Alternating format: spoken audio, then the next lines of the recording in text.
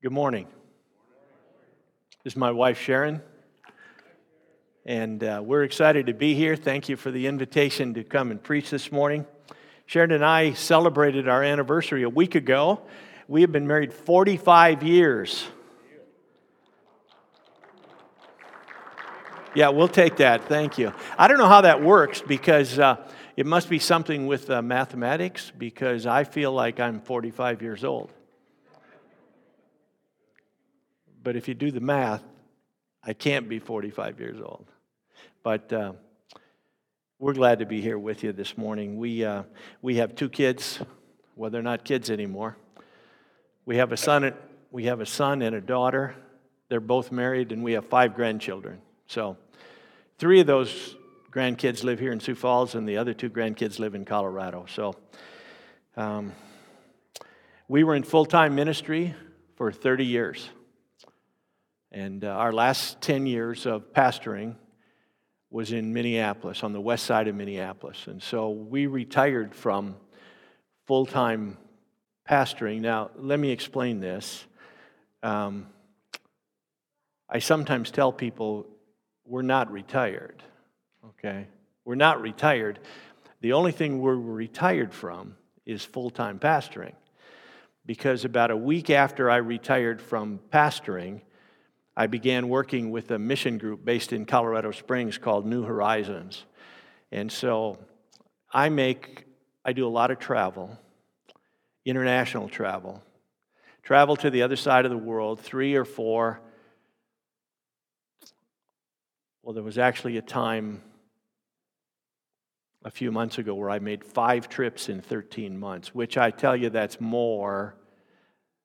You know, in my mind, I would like to say that's more than I ever agreed to do. But there were opportunities for me to be there. So I travel 3 or 4 times a year. Sharon goes with me when she can. And I go to faraway international locations where I'm involved in teaching and training pastors and church leaders who have little or no opportunity for formal Bible training. We are spoiled here in America. Do you realize that? Amen. We are spoiled. And one of the ways we're spoiled in is that here in America, there is 1 trained pastor for every 300 people who live in America. Now just think about that. There's a trained pastor for every 300 people. Now compare that with Africa. In Africa, there's 1 trained pastor for every 400,000 people. So it has been a real blessing for me to invest this chapter of my life in working with pastors and church leaders all over the world who have little or no opportunity for formal Bible training. And so when I travel, I'm gone from between 2 or 3, and I think the most I've ever been gone is 3.5 weeks at one time. And it's been a real blessing to meet pastors and church leaders all over the world who are hungry for God's Word.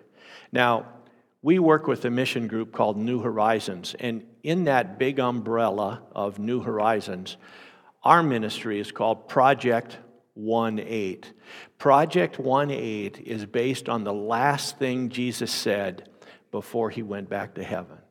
And it's recorded for us now you'll remember this, it's recorded for us in Acts 1:8. But you will receive power when the Holy Spirit comes on you, and you will be my witnesses in Jerusalem and in all Judea and Samaria and to the ends of the earth.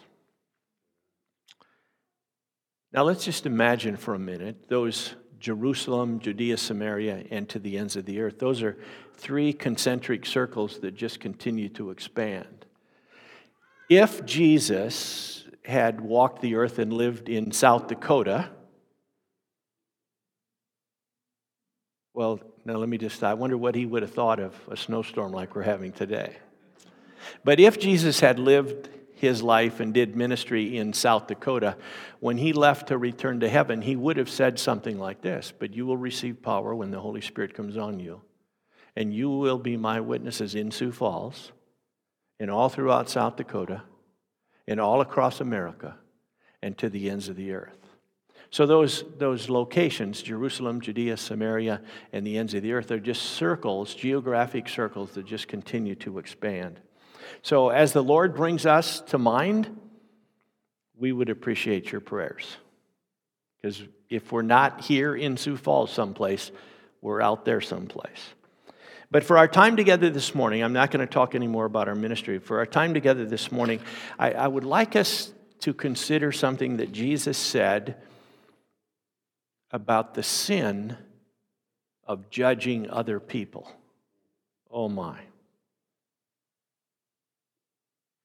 If we were to ask for a show of hands, and we're not going to, so just relax.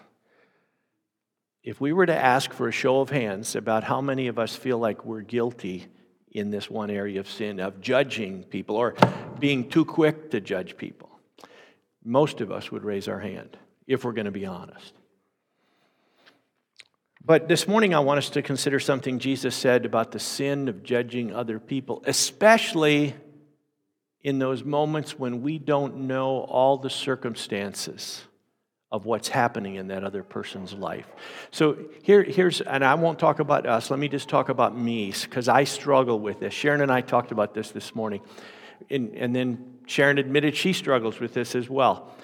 I find that I am sometimes too quick to judge people based on what I see happening in somebody's life at one particular moment in their life. And I have no idea what their life was like for 10 hours or 10 days or 10 months prior to that moment. And I have no idea what their life's going to be like 10 minutes after.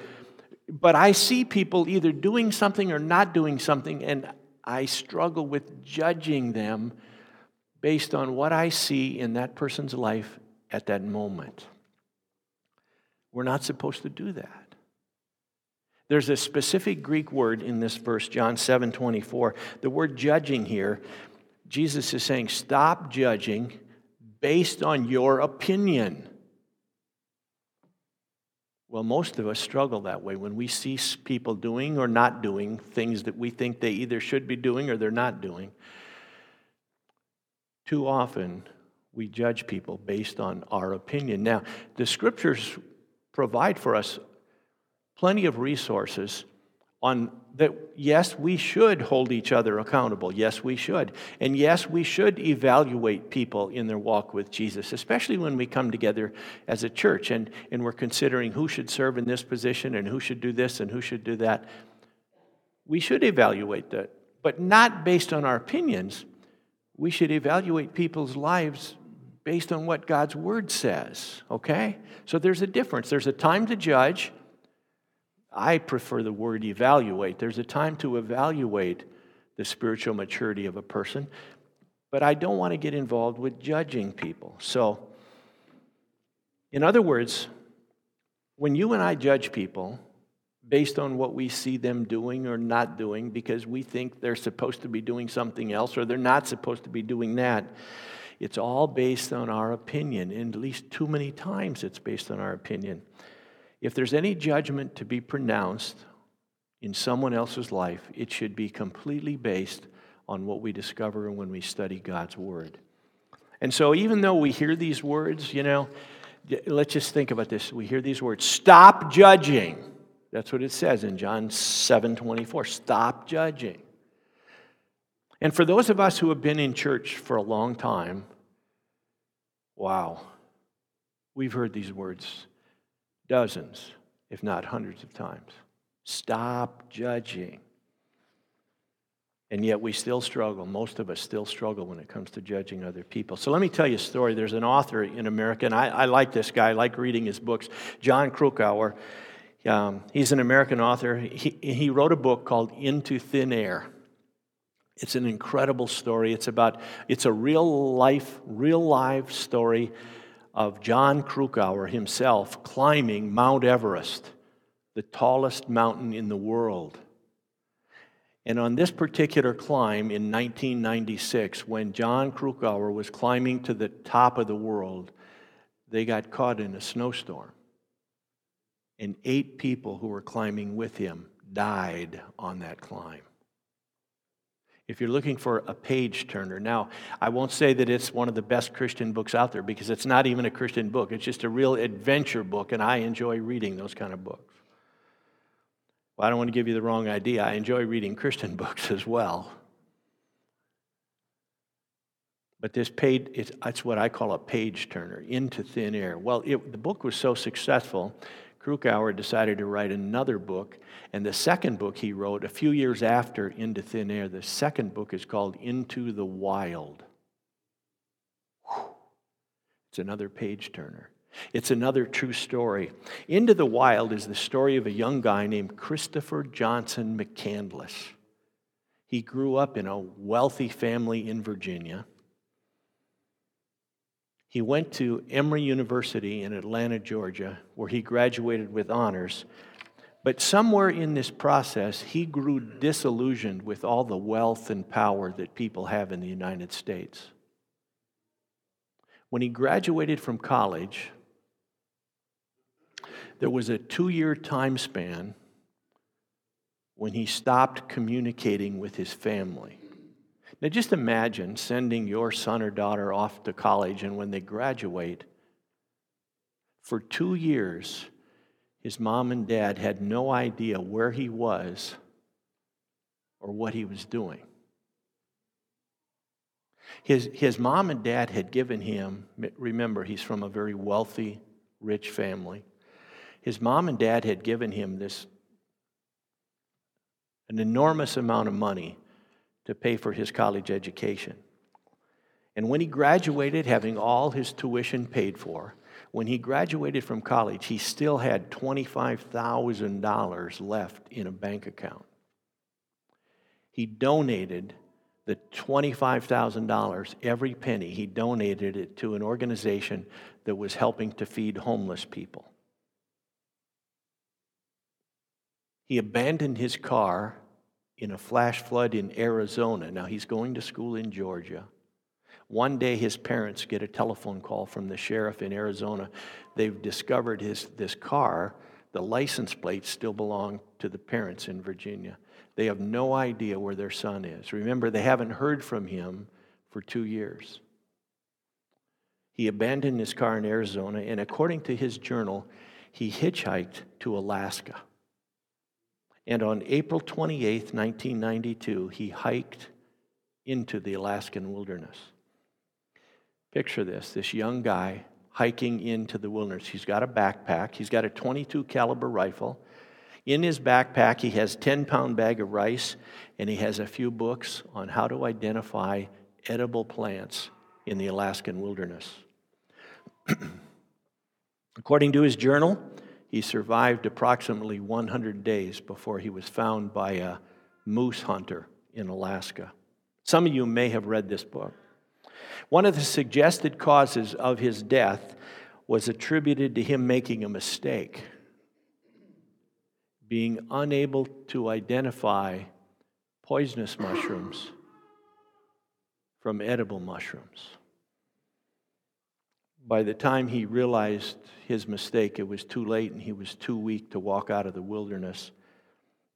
He realized in his journal that he could not tell the difference between poisonous plants and edible plants.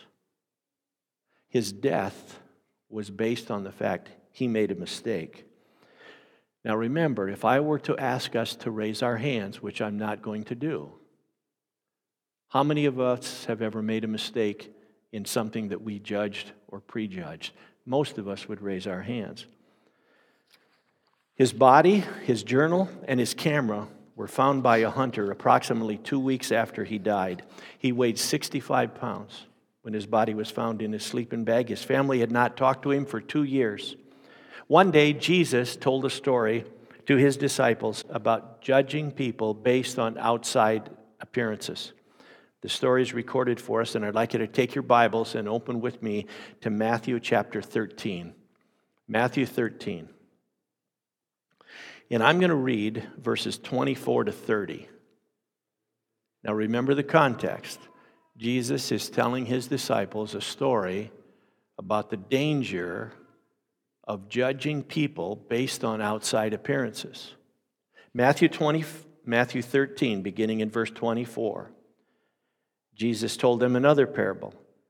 The kingdom of heaven is like a man who sowed good seed in his field, but while everyone was sleeping, his enemy came and sowed weeds among the wheat and went away. When the wheat sprouted and formed heads, then the weeds also appeared. The owner's servants came to him and said, "Sir, didn't you sow good seed in your field? Where then did the weeds come from?" Verse 28, "An enemy did this," he replied. The servants asked him, "Do you want us to go and pull them up?" "No," he answered, "because while you're pulling the weeds, you may uproot the wheat with them. Let both grow together until the harvest. At that time I will tell the harvesters, first, collect the weeds and tie them in bundles to be burned, and then gather the wheat and bring it into my barn." Now, in telling this story, Jesus reminds us that it is God's plan for his children to live and interact and coexist with non-believers on this earth. It was never God's plan that Christians and non-Christians would not associate with each other. Let me say that again. It was never God's plan that Christians and non-Christians would not associate with each other. Look at verse 30. Let both grow together. Say that word, together. Oh, we need more people saying it. Say that word, together. Together. Okay, let both grow together until the harvest. On the night before Jesus was crucified, he prayed this prayer. It's recorded for us in John 17:15. "My prayer is not that you take them out of the world, but that you protect them from the evil one." Let me read that again. "My prayer is not that you take them out of the world, but," now think about this, "while they are living and interacting with non-Christians, that you protect them from the evil one." There's a time coming when God will establish his eternal kingdom on earth, and Christians and non-Christians will at that time be completely separated. But that hasn't happened yet. In the meantime, we experience a form of the kingdom of God. And that's really what Matthew 13 is all about. Matthew 13 was written to help us understand what life on earth is going to be like in the time between when Jesus went back to heaven until he returns to get us. And that's what the parable of the wheat and the weeds is all about. The parable, let me explain it. The parable is about a man who owns a farm and he planted a crop of wheat. Well, that's all good until that moment. He planted a crop of wheat, but one night while his farm workers were sleeping, an enemy came and sowed seeds of weeds among the wheat. When the wheat began to grow, well, you know how it is in the garden. When the seeds began to grow, so do the weeds. Everything's growing together. The workers came to their boss and asked, "Should we go out into the field and pull the weeds?" And the landowner says, "No! Don't do that." He said, "We've got two real problems here. You can't go out there and pull the weeds. No, no, no." The first problem is most people can't tell the difference between the weeds and the wheat. And the second problem is even if you could tell the difference, underneath the soil where nobody can see, underneath the soil, all these roots are growing together. So in the process of trying to pull the weeds, you're going to end up pulling some of the wheat as well. He says, here's what we're going to do. Just let everything grow. And at the end of the growing season, at harvest time, when the temporary life of the wheat and weeds is over, then we'll bring the wheat into my barn and the weeds will be burned up. Now there's a principle right in there. It's to this. To the farmer, it was more important to save the good wheat than to get rid of the weeds. Think about that. It's more important to save the wheat than to get rid of the weeds. Now, as crazy as it may seem to us today, there were weeds in the first century in Israel. There were weeds that looked so much like wheat that most people couldn't tell them apart. So he says, let's just wait until harvest time. And at harvest time, as the plants begin to mature and die, it'll be much easier to tell one from the other. The parable of the weeds and the wheat seems like an easy to understand parable. And yet one day, Jesus' disciples come to him and they say this, Jesus, can you explain to us the story of the weeds and the wheat? And here's what Jesus said. We're still in Matthew 13. Let's go down to verse 36. Matthew 13, verse 36, and I'm going to read through verse 43. Verse 36. Then he left the crowd and went into the house. His disciples came to him and said, explain to us the parable of the weeds in the field. He answered, the one who sowed the good seed is the Son of Man. The field is the world, and the good seed stands for the people of the kingdom. The weeds are the people of the evil one, and the enemy who sows them is the devil. The harvest is the end of the age, and the harvesters are angels. Verse 40, as the weeds are pulled up and burned in the fire, so it will be at the end of the age. The Son of Man will send out his angels, and they will weed out of his kingdom everything that causes sin and all who do evil. They will throw them into the blazing furnace where there will be weeping and gnashing of teeth. Then the righteous will shine like the sun in the kingdom of their Father. Whoever has ears, let them hear. Now let me say this, it's not an accident, it's intentional. That just prior to Jesus talking about the weeds and the wheat, he talks about the parable of the sower and the seeds. And as Jesus explained to his disciples, we can say as Jesus explained to his disciples almost 2,000 years ago, his explanation to the disciples is the same explanation Jesus would use today, explaining to us, those of us who consider ourselves to be his disciples now. And here's the explanation. As you and I, we are to sow seeds of the gospel to those men and women and children who live and work among us. Let me say that again. You and I have a responsibility to sow the seeds of the gospel among the men and women and children who live and work among us. While it's true, and it is true, and I understand this, I've been in church all my life, while it is true that there may be opportunities during a Sunday morning service, and we would hope there are, when we can sow seeds of the gospel here at church, right? We would hope that. Amen? Amen. Well, I've got one amen out of that. Okay.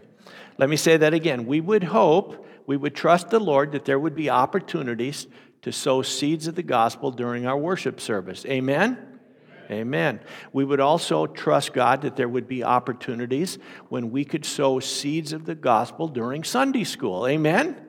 Amen. But God expects us to sow seeds of the gospel where we live and work during the week. Our job, here's number one. Now I'm going to give us a job description. Our job is to sow seeds of the gospel. Okay? Do we understand our job? Let's say that together. Our job is to what? Okay, it's not our job to judge people. We've got enough people out there judging. We don't need any more.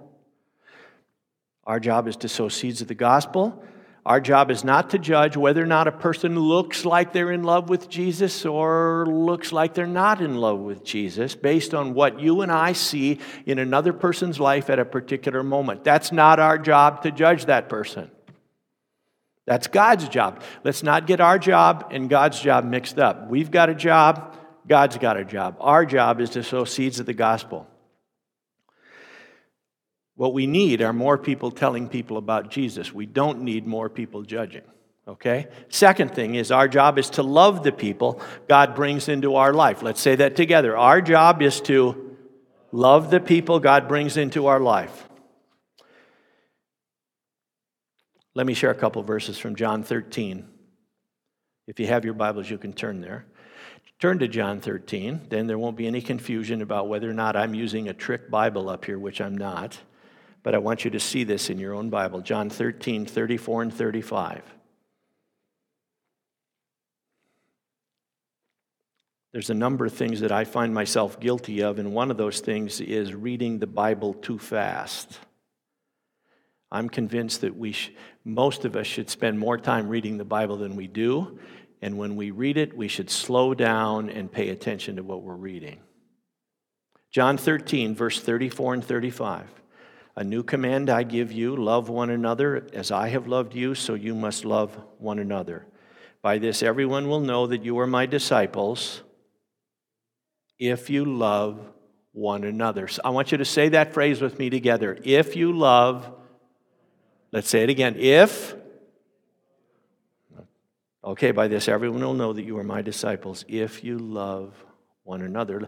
Now let's just look at verse 35. I want us to understand what it says and what it doesn't say. Okay?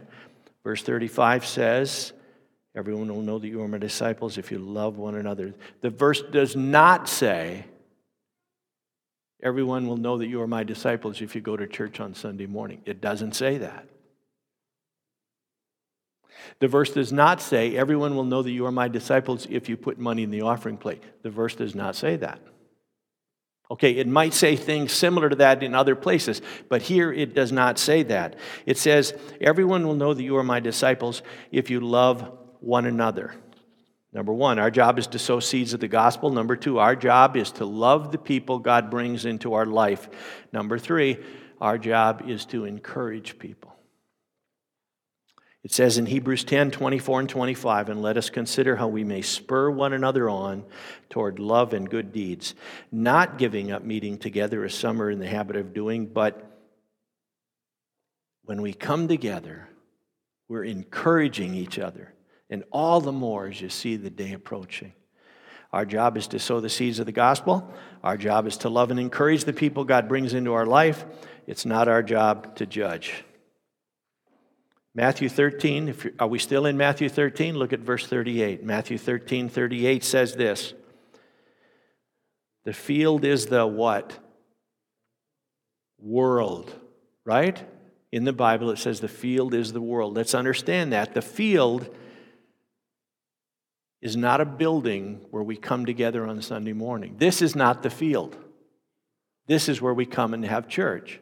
The field is the world. The field is the world around us. And not only can we not always tell the weeds from the wheat, that's not our job. It's not our job to try and tell who's the wheat and who are the weeds. If Jesus were physically with us this morning here at Cross Point Church in Sioux Falls, he would say to me, and I know, I can imagine one of the things he's going to say to me is, Steve, as you look at these beautiful people who are at Cross Point Church on Sunday morning, he says, now just picture this with me. As I look out here, I cannot tell which ones of you are really in love with Jesus and which ones of you are here because you didn't have anything else to do on Sunday morning. I can't tell that. And it's not my job to judge who's in which group. Because, it gets confusing because in the world we have Christians who sometimes look and act like non-Christians. You know what I mean? And then we have non-Christians, this is where it really gets hard, we have non-Christians who sometimes look and act like Christians. So we need to stop judging and start loving. We need to stop criticizing and start encouraging. Over the years, I'll close with this, over the years, well, I would guess that you and I have had many of the same experiences. But I've had experiences that I just cannot explain. I don't understand them, and I can't explain them. Over the years, I've known some, I want you to hear this, I've known some non-Christians who are some of the nicest and friendliest people in town. And at the same time, I've known people who claim to be Christians who are some of the most opinionated, hard-headed, mean-spirited, nasty, stubborn, temperamental people that I've ever met. I can't explain it. If I were to try and identify the people who love Jesus and the people who don't love Jesus based on what I see happening in somebody's life at any particular moment, I would be wrong many times. So think about this with me as we close. Most of us, You know, most of us can't even tell the difference between a poisonous mushroom and an edible mushroom. Most of us would be in trouble if we hiked into the Alaskan wilderness. I can't tell you the difference between a poisonous mushroom and an edible mushroom. I can't even tell the difference when it's time to choose between vegetables. How do we think, or why do we think that we have all the answers when it comes time to judge people? When we can't even judge between vegetables. We need to leave the judging up to God. Our desire here at Crosspoint should be that our church here in Sioux Falls would be known as the church that loves God, and we love the people, all the people, no matter where they are in their walk with Jesus, because until the gospel penetrates their heart and penetrates their mind, we have no reason at all to believe that they're going to change their behavior. We should be the church that loves God and loves all the people who live in Sioux Falls. Amen? Let me close in prayer.